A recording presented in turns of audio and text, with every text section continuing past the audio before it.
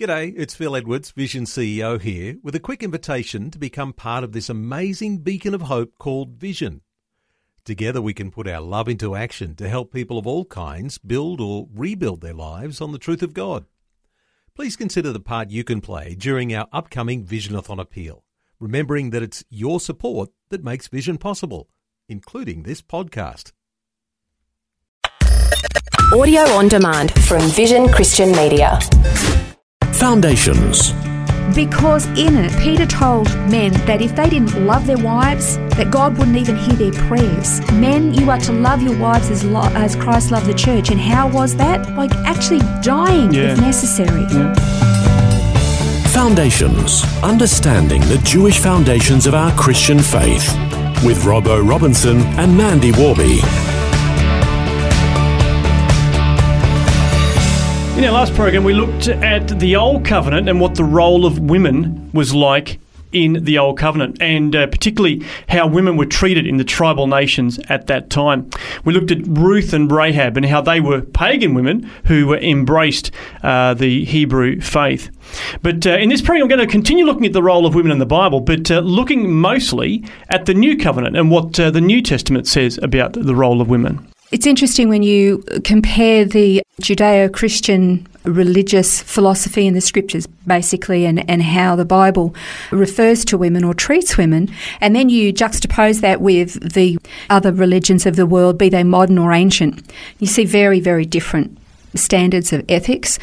The standards and ethics that God had, He required of both men and women, not just for women, whereas in other religions, men can seemingly do whatever they want. But if a woman even looks at a man, she can suffer greatly. In some cases, she can die for it.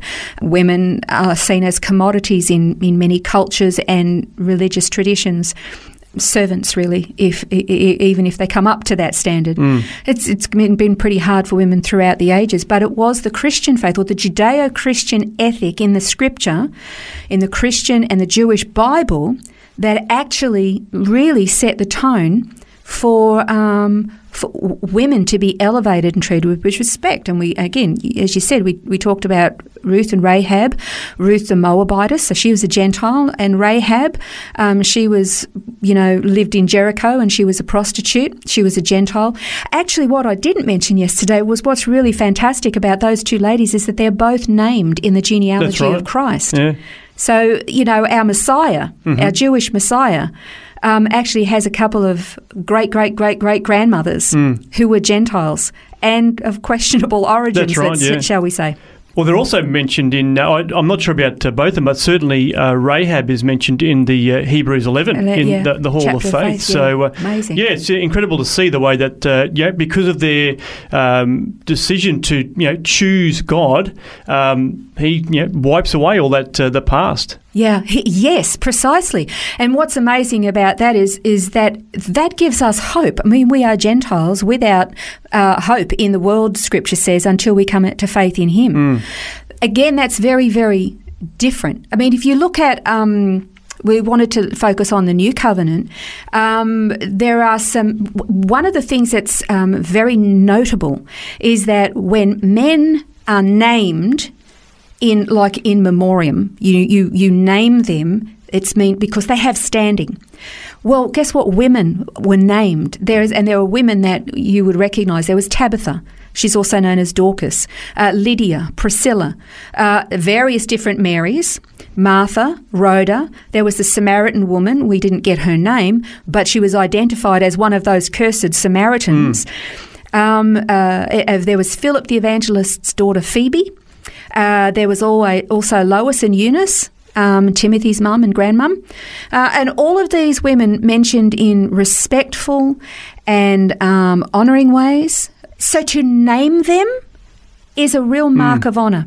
And not only name them, but in often cases recognise that they were leaders within the church. So they weren't just sort of people that opened their home, but they were seen as active members of the church and leaders within the early church. Yeah, and that's actually quite remarkable, again, because of the culture that they lived in, the society they lived in, the myriad of different religions that were, legitimised throughout the entire Roman Empire, so many different pagan religions. I mean, in ancient Rome, you could believe in anything and anyone that you wanted to. The only requirement of every single Roman or person living within the empire was that they acknowledged that Caesar was also divine. Well, which, of course, the only people who wouldn't and couldn't do that were Christians and Jews. Yeah. But you could believe anything you wanted to. And along with those religions came the traditions and cultures and the various different social standings. And women were always at the bottom. And one of the very big things for women was temple prostitution. Okay, now that was a big deal for Christians or Gentiles coming to faith. Yeah.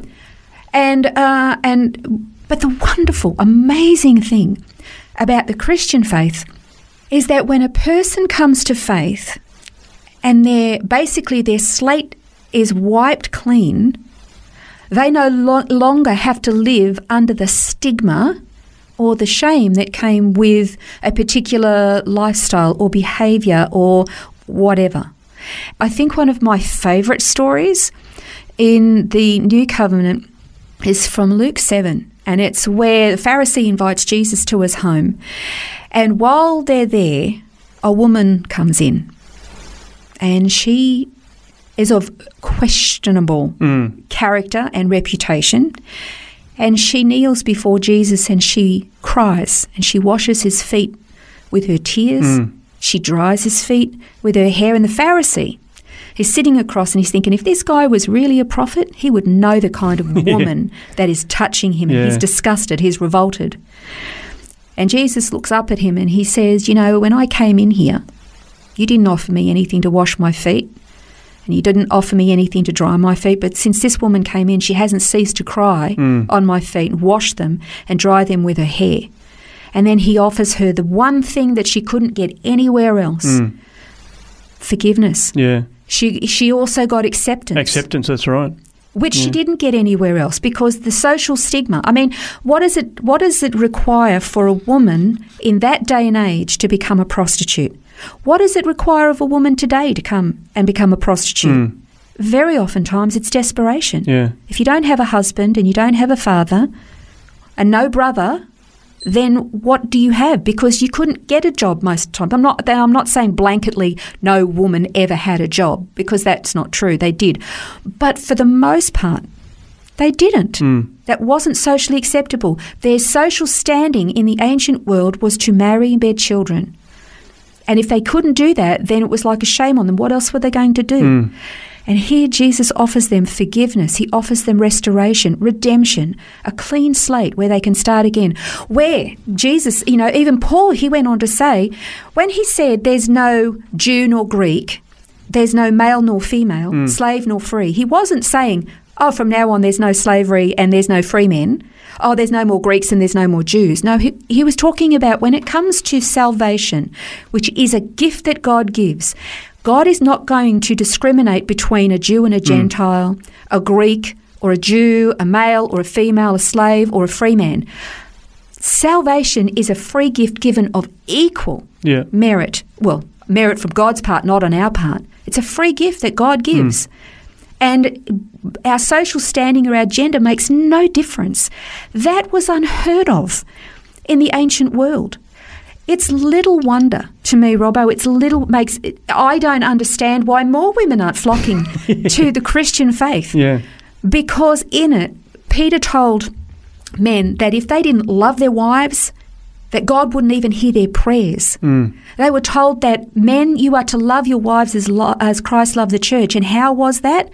By actually dying if necessary. Yeah. Again, unheard of in the ancient world, unheard of. Women are, there is a hierarchy with regard to the family structure, to the church structure.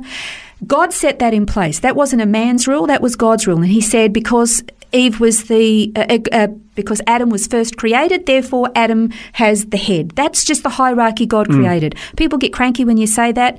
Okay, then take it up with God, because it's his word. I didn't write it.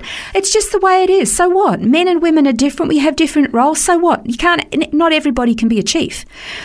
That's the way God structured it. But in this particular belief system that we have with God, when according to his scripture, women are elevated, they're to be loved, respected, protected, cherished. That is unheard of within the rest of the world. Yep, sure is. Well, it's a great reminder about the role of women in both the Old and New Covenant. And next time on the program, we're going to be having a look at Jewish logic. That's next time on Foundations. This has been Foundations, a look at the Jewish foundations of our Christian faith. For study notes, resources and more, see vision.org.au/foundations. Thanks for taking time to listen to this audio on demand from Vision Christian Media. To find out more about us, go to vision.org.au.